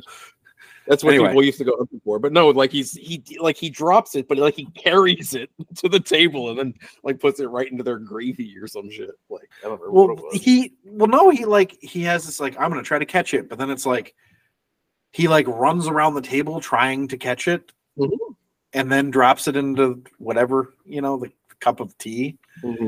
And then, you know, Pip's just like, no, don't stop touching the fucking hat. Which, like, you know what? I mean, maybe it's a little much, but not that much, you know? Yeah. Like, he's not going that over the top with, like, dude, let go of the fucking hat, you know? That's enough of this. You're being kind of a little bit too much. And I was just like, you know, are we supposed to think that Joe inferred that Pip didn't like him because of the hat business? Yeah, I'm not really sure either. Because there was nothing really mean here. Yeah, because like you said, he admitted that he didn't like. Oh, I didn't want to see Joe, but then he's not mean. So it's like, okay, like I know. I'm like, it's really bad storytelling, is what it is. Don't tell me something, show me. And then especially don't tell me something and then show me something that's the opposite. Yeah. So, or maybe not the opposite, but not what you're saying. Anyway, I just it kind of bothered me, this scene. So, and then, he's like, oh, the way that Joe talked to me and life was filled with reproach. And I'm like, well, yeah, you fucking should be, you weirdo. I'm just not enjoying Pip becoming a dick, Yeah. So, but when you become a gay-man, you become a dick. Well, at least you start to enjoy it. Anyway. So I was sort of shocked how much Valerie looked, Valerie Bobson or Dobson or whatever the fuck her name is, looked a lot like Gene Simmons. Mm-hmm. It was actually, striking resemblance. Another time jump I didn't mind. Yeah. Somehow this actually kind of worked. Casting department, well done. You're all dead, but well done. And also, so I'm thinking like, oh, so Estella's going to be kind of fun now, right? Like she's an adult. She's grown out of this nonsense. Nope, still a dick. Still just a giant asshole. Yeah, she's a piece of work, as they say. And then so Miss Havisham is basically betrothing these two after essentially adopting them both, or at least we think she's adopted them both, Mm-hmm. Getting lots of gay talk also. That's gay, super gay, yes, gay, the gaiety. And then we begin the seduction of Estella by Pip, who goes, I have as good a time as I can away from you. Good one, Pip. He's very convincing. Remember how you used to hate me? Yeah. Well, I love you. Yeah, I know. Okay. I'm like, Pip, come on, fuck Estelle. Like, move on, dude. She's awful. He's like, I'm trying to fuck Estelle. Yeah, I know. I actually thought to myself when I wrote that note, Zach's gonna make a joke about fucking Estella. Damn. you're good. She has yet to have a redeeming moment at all. She's nicer now, but like by which I mean Not she's much. Smiley. Yeah. So okay, she's just learned how to be more fake. Is really all it is. That's actually, you're absolutely right. She's Smiley, but she's fake. So I don't know. I'm not. I'm buying the fact that he's like really into her because like he was treated kind of awfully as a kid in a lot of ways. Not by Joe, of course, but later by Biddy. We forgot to mention Biddy is their maid. Oh, Biddy. Well, no, he gets married. Is she a maid? Well, first she's helping, and then, like first she's household help. Is that what it is? I thought she was like a relative that came to help. But either way, yeah, she's lovely to him. Mm-hmm. Yeah, but the sister was mean, and then like when you're kind of starved for like any kind of attention, you can mistake like poor treatment for some kind of affection. I don't know. Sure. Maybe not then. But it's so odd to me that they all like to do it. Like, okay, so we're in a dance thing here, right? And Pip's jealous. And but I'm just like, you go back in time, right? And all these rich people are doing balls all the time, right? Mm-hmm.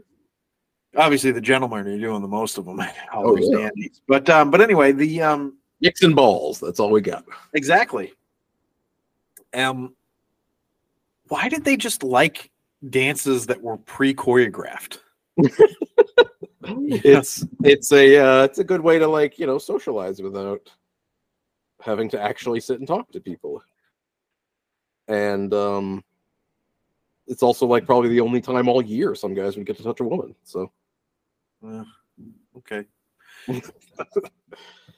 Well, so I didn't enjoy the jealousy on Pip. What about you? I thought it was just not that you're supposed to like it, but I was just like, oh God, Pip, this is not. I don't like it. Well, you're not in favor of their little proposed romance either way. Well, right. I think that's why I didn't like the jealousy as much as I didn't like it. I was fine with it. So she says she doesn't deceive and entrap Pip. Mm-hmm. So that means she knowingly does it to all the others. Yeah. So that's fine. All the rest but you. He's like, oh, well, that's okay then. And so now we're going to see the old convict show up at his door. And I was like, oh, I'm guessing he's the benefactor. Nailed it. Yeah, sure did. And this is where we get our first Gaiman reference. You're a Gaiman. Not really. I'm glad 100%. you growed up a Gaiman. I don't know how Gentleman turns into Gaiman, but I mean, I also don't have I don't have that kind of accent, so I can't really speak for it. Well, no, I think he's actually saying Gaiman. Like, I think that was a slang term for gentlemen. Like, they're happy and gay, you know? Oh, I was imagining it just being like G, man, you know? Like, yeah, no, I think he was saying Gaiman. Like, he's a gay, like, you're a gay man. I'm so happy that you were able to become gay. Meaning happy. Yeah, I'm always happy when people become gay. So yeah, it's great. Are you a homosexual, Daddy? So no, I'm gay. He says he's got a great sheep farm in New South Wales, and I was like, oh, he's been in Australia. That's kind of a fun little reference to the penal colony. I think it's really nice that this ex-con did this for Pip. Do you think they have balls down in the penal colony? Yes. Where I keep them. Yeah. Not as many dicks, though. Strangely. Yeah, more penises. Oh, okay. I see. You know, so it's like, you know, it's gaiety without the attitude. Oh, great. Of the gentleman of this era, I mean. Oh, yeah, absolutely. So, you know, Alec Guinness is going to show up and he's like, strike me dead if I split. You know, like, this is quite the oath. Now kiss it. Okay. And apparently they're best friends now. Yeah. This guy and his oaths, it's kind of strange. It's weird that everybody feels so loyal to him. Like, I'm just like, I don't know. I'd be like, dude, thanks for the money, but you can go now. That's enough of you. No, we're gonna watch a crowd watching other people get hanged, and then they cheer when it's that's like, that's really gross, but also I'm sure pretty accurate. And then we go back to talking about Estella because he's like, I have to leave to Australia because I owe it to this guy to like see him safely back, which I'm still like not sure. Like, so does that mean he was still like he wasn't allowed to leave Australia? Yeah, I'm not sure either. So he's a fugitive because he's in Australia, but he's rich in Australia, but he's not allowed to be anywhere else. It's just it's weird, right? And then yeah, I don't know why. You would think that they would have some sort of extradition, right, with the UK or the Britain or whatever the fuck it was. Well, I know it's a penal colony and everything, but like, how is he able to get rich then? I would think that he's no longer like being punished at that point. I got nothing. It's just very confusing. As per usual. And then he's going to be like, oh, well, I don't know what I'm going to do about Estella. You know? I'm just like, dude, fucking, she sucks, man. Tell us how you really feel about Estella. I like her. Do you? No, you don't. I could see being like really into her if that had been my exact circumstances. So really? So you could see in the circumstances of like you were a young boy who was mistreated by this girl who once let you kiss her on the cheek. Well, twice.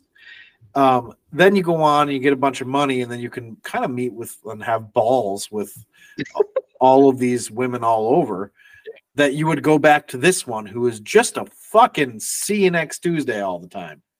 Yeah, I could deal. I think I could see it happening. I'm not saying it's like inevitable, but I could see it. I feel like a little too much time passes for this to be accurate, but you know, whatever. Maybe it could. I just, you know, fucking, she sucks. I just want to be like, Pip, fucking get away from her, man. So this whole thing was just for Miss Havisham to see a boy have his heart broken also, by the way. Yeah, which is okay then. That is dedication to a bit, you know what I mean? Yeah, no kidding, right? You know, her heart's broken that time, however long ago. She's sitting there looking at the wedding cake. She goes, now I plan my revenge on people who aren't born yet. Yeah, but what's weird to me is it's like, but so you're breaking his heart. You're not breaking the other guy's heart that's going to marry this chick. Yeah, but she's sworn whatever on the whole male sex. Right, but he's also the male sex. Mm-hmm. So none of them should be happy under these circumstances, right? So why does one get to be? Also, okay, so Estella's got one funny line here because she goes, I guess we should say the dude that Pip has been jealous of is going to end up, he finds out that Estella's actually going to marry him. Mm-hmm. And they kept it from him so that they could have this moment in front of Miss Havisham and then she could see his heart get broken, right? Because like she's got a weird like fetish for it, as far as I can tell. Yeah, she came in that moment. She's like, break his heart, yes. Yeah, she's like, oh. And I mean, people think we're joking, but we're kind of not. Yeah. So, but Estella says, "Don't be afraid of my being a blessing to him. I shan't be that." And I'm like, "Well, that's fucking true. You would not be a blessing to anybody." At least she shows some self-awareness, in the moment. Yeah. I mean, she's like, no, I'm a in bitch. Her defense, she did tell Pip, like, "Don't fall in love with me." Yeah, like, she knows. I'm not going to reciprocate this. And he's just like, "No, that can't be true." And he's just like, "No, I'm a bitch." Like, it sure can be. I didn't really understand the speech he gives to Miss Havisham either. Like, I get that he's chastising her and calling her out for living in the past and stuff, but I can't imagine that her having raised Estella to be a man-eater and living out this fantasy of breaking a man's heart, that suddenly she's been reformed. You'd think not, but whatever. And then she burns to death. So yeah, I was going to say, any supposed reformation is rendered mute by the fact that she burns to death immediately. Wait, rendered moot or mute? Yeah. Oh, moot, but I said mute, so I was hoping nobody would notice. She also is rendered mute forever in that she doesn't say anything after dying. They just made me do a spit take. She's rendered mute forever. That's a way to say that. Because her lips got burned off. Probably. It's surprising that Pip wasn't accused of anything there. That's what I was thinking too. Also, maybe he ate her. That's okay. Well, she got cooked. Yeah. Ooh, he's like, ooh, this smells good. He checked the internal temperature and he was like, yeah, this is good meat. He's like, I like my old ladies rare. Yum, yum, yum. Straight for the hindquarters. He had some Miss Havisham bacon. What's bacon, Miss Havisham? Mickey. Oh, God. What the hell is next here? Where he's like, don't go home. And it's the guy that gives him his money, who apparently likes him enough to do this, by the way. Mm-hmm. And then, so he goes to his house. And then, you don't mind an aged parent, do you? Hey, Aged P. He calls him Aged P the whole time. Is he his parent? Is he just a parent? I found him on the street. He followed me home. I assume he's somebody's aged parent. I think it was like his pa, so he's Aged P. And like, it's a very strange little. It's a kind of a funny interaction. Oh, it's hilarious. It's a little out of nowhere. It's entirely out of nowhere. It's fucking crazy. What is this scene in this movie? I will say that Dickens is full of these kinds of scenes.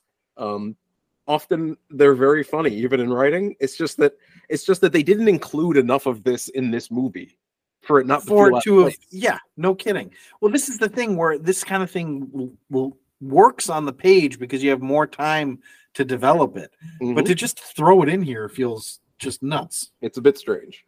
So we're gonna get another mention of Gaiman. Oh yeah, which is just what a fun word. I also like to think of it as an occupation. What do you do for a living? I'm a Gaiman. I also am surprised that Herbert is so game for this endeavor to sneak the guy back to Australia. It is strange. Because like it's a lot of work on his part, actually. It's not just he's like complicit in it. He's like rowing places and like frequently because they have to establish like their presence down at the docks. So like they're like rowing every other day, and this guy can't like this guy that much. Right. I get Pip being like, all right, well, I have a past with you, and I understand you were a prisoner. That's why you were mean to me then. You were just afraid for your life or whatever. And you've left me all this money, so I owe it to you. Blah, blah, blah, blah, blah. Herbert has no such, he's got no skin in the game at all. All he knows is that this guy like threatened him weirdly and made him swear on a Bible or something. Or a tiny Bible, was it? I don't even know. Yeah. So like he's like, oh, I immediately like you. I like anyone who threatens me with a knife. And so now, yeah, exactly, right. And so now we've got this other ex-con that's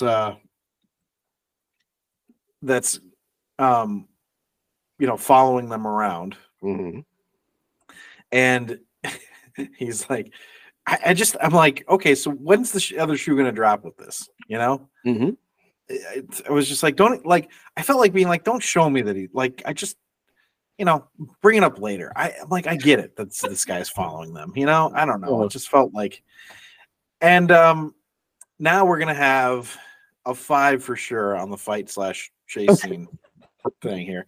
We've got our first ever rowboat chase scene. It's as exciting as it sounds. Yeah. It's okay. So they catch him, Pip's going to save the guy's life, diving in under the great wheel of death. And now we're going to have the scene that you mentioned earlier where the judge is sitting like way up high above everybody. Oh, well, yeah. He's higher than everybody, if you know what I mean. And then he's going to be like, you're all going to die. So enjoy your hanging. And we pan down this line of people hearing the fact that they're being sentenced to death. It's kind of weirdly cruel. And one woman faints because, I wonder what she did that she's being sentenced to death, Well, she owed a guy a farthing, so. Oh, well, there you go. Is that what they used to call it back then? Yeah, that's right. So, did the judge really sit up that high? It looks like a dystopian, like, fake setting, Especially knowing what you mentioned about forced perspective earlier. I kind of think that I kind of suspect that no matter how high judges did sit back then, David Lean was like, yeah, let's make him like a fucking mile up on all these guys. Yeah, really. And then of course, like, oh, he's got a kid, and I'm like, oh, Estella's the kid. Okay. I know how you're doing things, Dickens. I've caught on. Yeah. And then he's still got bandages on his hands at this point. Like, yeah, how bad were these burns? Yeah, I must have been pretty bad. So it turns out Mick Jagger was kind of a nice guy. Mm-hmm. Although maybe you should have thought of a better, parent to. Yeah, than Miss Havisham. Yeah. Well, granted, she's rich and everything, but like, he knows the circumstances. Yeah, she never leaves the house. She barely leaves the one room. She hates all men. Right. Seems like where you want to leave a little girl, right? You'd think so. And then on top of that, then Pip is going to be like, Estella can never know. And I'm like, but why? I feel like she can know. Why shouldn't Estella know who her parents were? It's just a weird. Yeah, I didn't get that either. And they're like, oh, he's in the infirmary. So we cut to the infirmary. I'm like, wow, this looks comfy. Yeah. Here's some stone to lay on. Nice soft stone. Yeah, exactly. It's granite, so it's quite hard. And I still am just like, what did this guy do? Yeah, we never know. We never know what the other guy did or what the other guy really had. Do we know on the book? I probably, but I don't remember well enough to say. It drives me crazy that we don't get to know. Like, it would make a difference to me if it was just like, oh, I just murdered about 15 people, That's all. I was in a rough spot then. As opposed to being like, I don't know, I robbed an apothecary. I stole a draught of mercury, tincture of mercury. Exactly.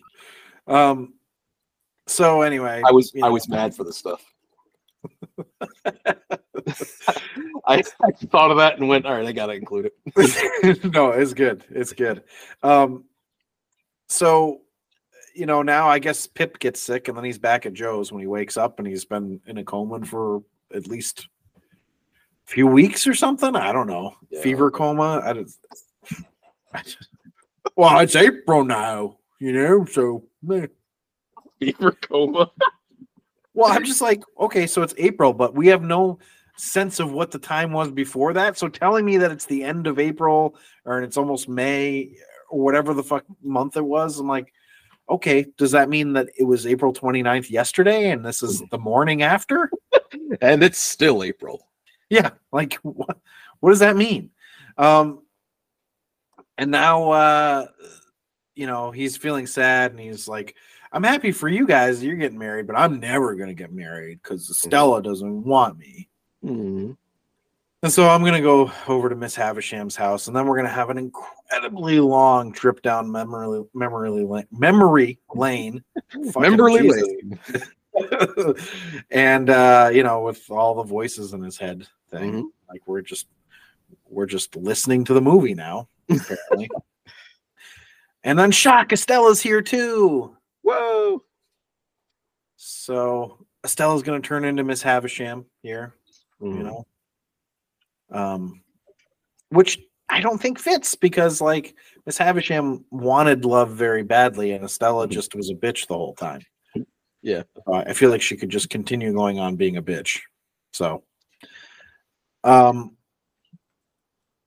then he's gonna have this big dramatic scene where he opens the windows, and I guess she's gonna have an overacted realization that she's turning into Miss Havisham, and then they're gonna run away together because she's changed now. Yeah, she's changed. Is anybody happy that they're together? Pip sure is. Well, he's not gonna be. That's gonna be short-lived. So that's the whole movie. I guess we can go on to the rank. I guess so. Oh, wait. So the rank is where we rank the movie based on 10 categories: story, acting, originality, film coherence, cinematography, score/soundtrack, script structure and dialogue, character relatability, production value, and timelessness. And we rank it on a scale of 1 to 10, 1 being the worst, 10 being the best. Story is the first category, and Zach, you get to go first. So what do you have? Well, for the story, like in that it's Great Expectations by Charles Dickens, I remember loving that book, so I would give it like, a 5-ish or 10-ish since it's this. Right, 1 to 10. I was like 5. Oh, okay. That sucks. Yeah, I hated that book. There was like only one rowboat chase scene, and it was like kind of lame as far as rowboat chase scenes go. But if we're talking about the story of the movie, this was a 7.5 for me. I thought it was pretty. I actually kind of enjoyed it a lot. I felt like the twists there, and I know the twists aren't the point. Like, you shouldn't just care about twists, but they were kind of telegraphed a bit in a way that I don't remember them being quite so telegraphed in the book, where it's like, okay, like you said, okay, so it's Estella, right? Like, yeah, she's the kid, right? Like, we know that. So they didn't handle it quite as well, and like, I very much question the need to adapt these books sometimes because it's a long book and there's a lot of stuff that happens. Dickens is like particularly weird adapting because he wrote his books in serial form, so like they appeared every week in magazines or every month, and so they're very episodic since you had to kind of like write little individual bits that people could enjoy by themselves as well. So actually it does feel like a lot of scenes one after another that don't always feel super connected. A lot of slice of life stuff, but like you can't really keep that stuff in a movie unless it's going to be 9 hours long. So you end up having to excise a lot. And I thought they did a good job of excising a lot here and still making it a pretty good story, but not a perfect job. And I kind of wonder if it's necessary. Like, you don't just have to adapt every great book, but whatever. Yeah. Also, do you think the twists were Oliver at all? So the twists in that book were particularly telegraphed. Telegraph had just been invented, so it was a big deal for him. Well, I gave story a 5.25. Oh, so you didn't like it as much. So the story is essentially a biopic of Pip. It's what's called a Bildungsroman it's a German word, Bildungs, and then Roman.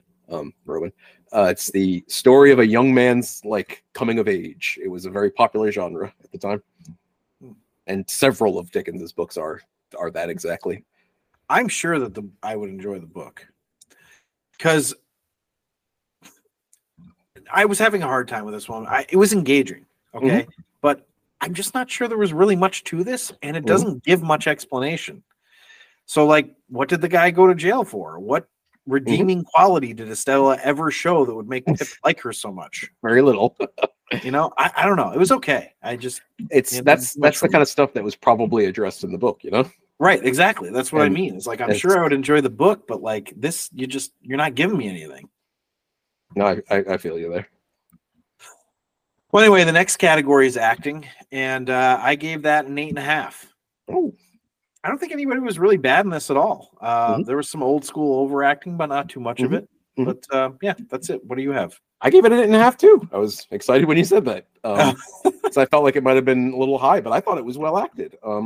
Yeah, I thought so too. I thought that John Mills did a good job. He was at first I was like, I don't know about this. Probably I was like reading him as much older than 16 or whatever, and that was what was bothering me. But then I think especially toward the end, he gave it a lot of depth and emotion that I enjoyed, and everyone else is good too. So yeah. I mean, I thought it was really good. So the next category is originality. What do you have for that? Well, is this for the story or the movie is the question? But I gave it a 7. Movie. Yeah, because like it's an adaptation of a book, so it's like it's a hard category for me. But I feel like they're aside from adaptations of this story and aside from very similar things, it's pretty original. I was just saying, but I do feel like it's original enough, and like Victorian dramas are maybe bigger now than they were then, and I feel like this would have been interesting to watch at the time. Like whether you knew the book or not, or cared about Dickens or not, would have been like, oh, I don't really know if. Well, then again, I don't know. I gave it a 7. Let's move on. well, it's interesting. The Victorian drama part of this kind of got me a little bit.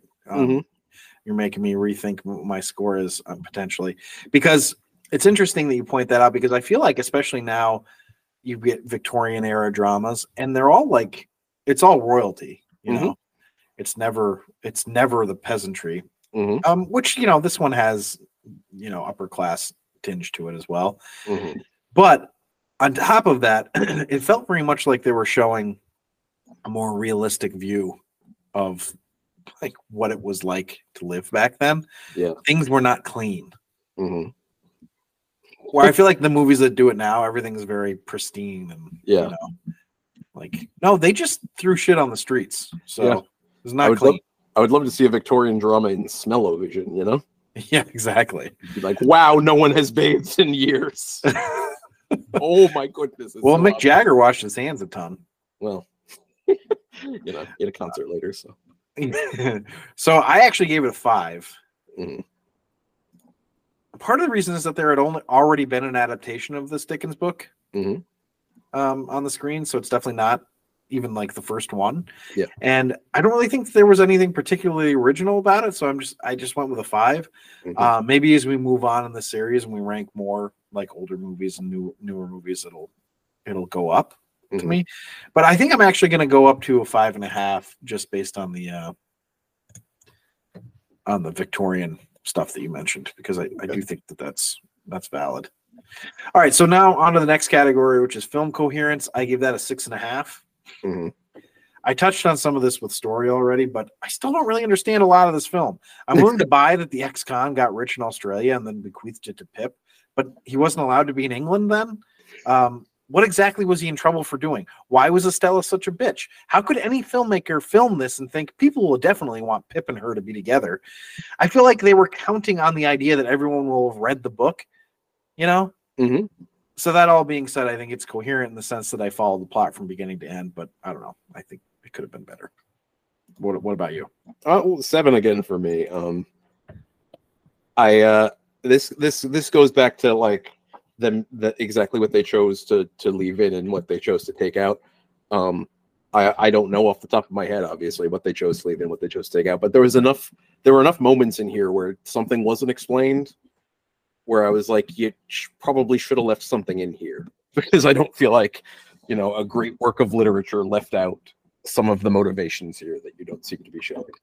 So maybe on a further examination of the book someday, I'll go, oh no, they left everything in. But like you said, there was just enough that I was like, this they didn't really explain this, and then we wasted time on the admittedly funny scene with the aged P, but we didn't find out like a lot of things that we probably should have found out. Right, exactly. I just think, I think it was poor job, David Lean, and I know he's like, considered a great director, but I don't think he put this together very well. Mm-hmm. Well, as my score suggests, I thought it was pretty good, but at the same time, there was a ton that I was like, huh? Yeah. What happened here? Well, let's go to the next category, which is cinematography. What do you have for that? I gave that a 9. I thought they did a great job. I'm counting a lot of the effects stuff as part of that, like the foreshortened shit and the forced perspective and everything. I thought they did. It was like, because I was thinking initially the movie starting, and I'm like, why do we really need this? Like, when people cover a song, and if it's just very similar to the original song, it's like, why'd they do this? I didn't need this person singing it. I could have just listened to the original person singing it. Right. I feel like that with movies sometimes too. Like, sometimes it's better left as what it was. We didn't need the movie version. So I was like, I wonder if this is going to really justify its existence aside from just being pretty well done. But like pretty immediately, the scenes at the graveyard and the marshes and everything were quite haunting and well done. And a lot of it kept on like that and being weirdly haunting and weird. And the Sadist house, which is where Miss Havisham lives. Mm-hmm. They left out one of my favorite lines, by the way, in the book, to the point that I remember it off the top of my head. She's telling Pip that it's called Sadist house. And she says, oh, it's built by my grandparents or something like that. She's like, and they called it Sadist house, which means enough. They must have had rather different standards back then. I find that to be a very funny line. So, but anyway, it was. I mean, they did a very good job of setting the mood, and I thought it was well done. So, and like you said, with the light and shadow and everything else, it was very striking. Yeah, I gave it an 8.75. I basically felt the same way as you did. I thought that they did a good job of framing things in a very I think of the graveyard scene in the very beginning specifically, and the way that they showed the tree and everything, and it a great sign of good cinematography is that it elicits an emotional response from the sight of it without having to say anything. So, and it did that. I don't know that it kept up through the whole movie, but it was really good. So, all right, that was it for me. I'm done. All right, so now the next category is score/soundtrack, and I gave that an 8.5. I actually really liked the orchestral sounds in this film. I felt like it presented a gay old time when it was supposed to, and dire epic sounding when it needed to. It was just a really nice accompaniment. So, what about you? I gave it another 7. I gave this a lot of 7s, as it turns out. But yeah, I feel pretty similarly. 7's pretty good. So I felt pretty similarly in that I thought it worked, but well, let's go to 7. It is. I always feel so justified in filling space as far as my explanations. I could just say 7 and then to be done, but I'm always like, I always feel like I have to over-explain, which I'm doing again. So let's move on. So the next category is script structure and dialogue. What do you have for that? That one I gave a 6.75, so not a 7. Like we talked about the coherence problems and the fact that it just doesn't explain things. The dialogue was good though. But it's Dickens. Yeah, 7 for me. Basically structurally poor. as described, as I described both in story and film coherence, but the dialogue's pretty good. I was never taken out of it by bad dialogue. The speech Pip gives to Miss Havisham was a little forced, but I'm sure it was taken straight from the book. Also, they made Pip too nice. Even when he was supposed to be being mean, we only know that he was being mean from his voiceover. So I just think they could have been more effective with the portrayal of him being like all too happy to be rich. So, but yeah, 7's not bad. No. So the next category is character relatability, and I give that a 7.5. I think the characters are relatable, except for Estella and Miss Havisham. So 2 of the really most important characters, but that's okay. It's hard for me to buy the personalities of either of these two. Even so, like everyone else was fine, and it's not to say that those 2 were completely unrelatable. Weirdly, I think Miss Havisham was almost more relatable than Estella, but Estella was basically a sociopath. So I guess sociopaths are hard to relate to. So. What about you? I gave it an 8. But then again, I empathize a lot more with Pip than you did. Because I don't know, I could just imagine being mistreated and then thinking, this girl that's mean to me, I really like her. Maybe I'm crazy, but you know, it's you kind of have to like buy in. It really makes me worried about your relationships. Well, I will say that that has happened at least once. Something very similar to that. I mean, and it's happened to me too, so I guess I should be more empathetic. So anyway, it makes me angry to see now, you know. Yeah, you have to buy though that Miss Havisham would be jilted at the altar and just give up on life 100%. Yeah, I know. Dedicate her life to sitting and raising a man-eater, I guess. Yeah, exactly. So okay, but I get Estella being like she was raised to be that way, you know. She was like, I mean, the scenes of her like literally goading Estella on, you know, like you break his heart. It's a bit much, but if you accept it, I thought it was well done. If you don't accept it, then you probably think it was pretty silly. Yeah, I did accept it, so. That's why I said she was a little bit more relatable than Estella. Although, you know, that being said, still Estella is relatable in the sense that you can understand that she was really improperly raised. So, All right, well, let's go to production value. What do you have for that? That one I gave an 8.75, but I actually am curious as to what you say. Well, I gave it an 8.5. Oh, okay. Okay. I get the feeling you're going to speak for both of us, but I'll just throw in that this goes along with the cinematography score, where I just think they did a really good job, and it looked like I don't know if they used sets or filmed on location in, you know, some of the older parts of London, but it looked great. Yeah, I thought they made good use of what they had. I liked that the humble home Pip starts out in doesn't feel like it's too big. It's not adorned with the wrappings of wealth, you know. I liked the sets they used. I genuinely felt like I was looking at early 19th century Britain. So well done.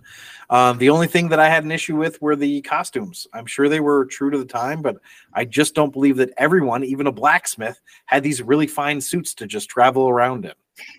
So, I mean, I know he looked silly in it, but he still had it. So yeah, exactly. I don't know. I find that hard to buy. But yeah, so 8.5.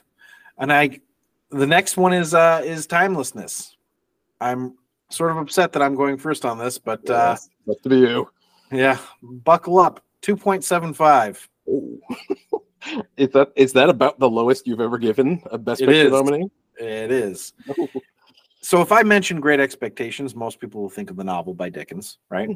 But if I said, no, the movie, I doubt the vast majority of people would even know that this particular version of Great Expectations existed. And honestly, I didn't think it was all that great. So I don't think it's worthy of an idealism boost like Crossfire got.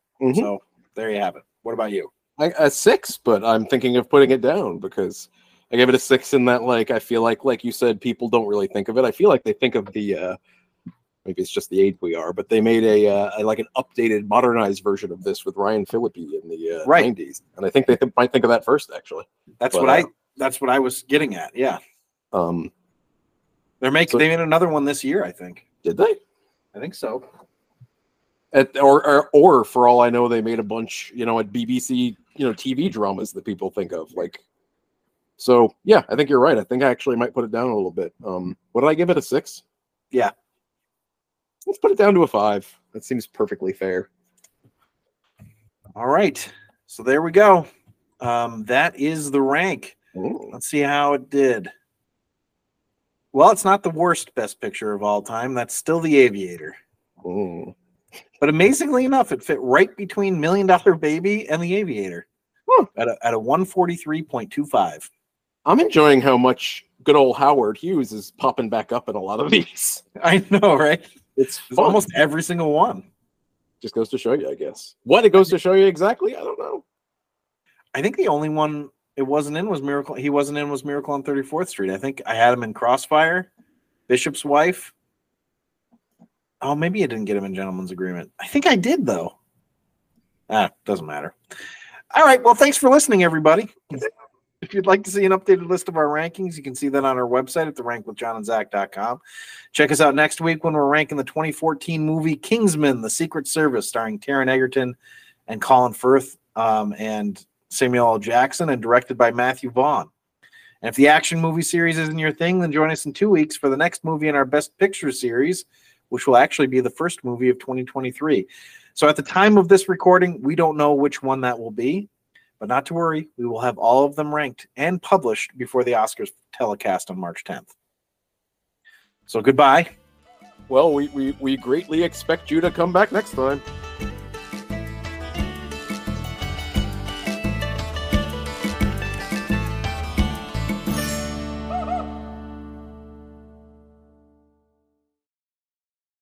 You couldn't not let me get to the rah rah Rasputin part. I didn't know there was gonna be a rah rah Rasputin part. Rah rah Rasputin. I love this song.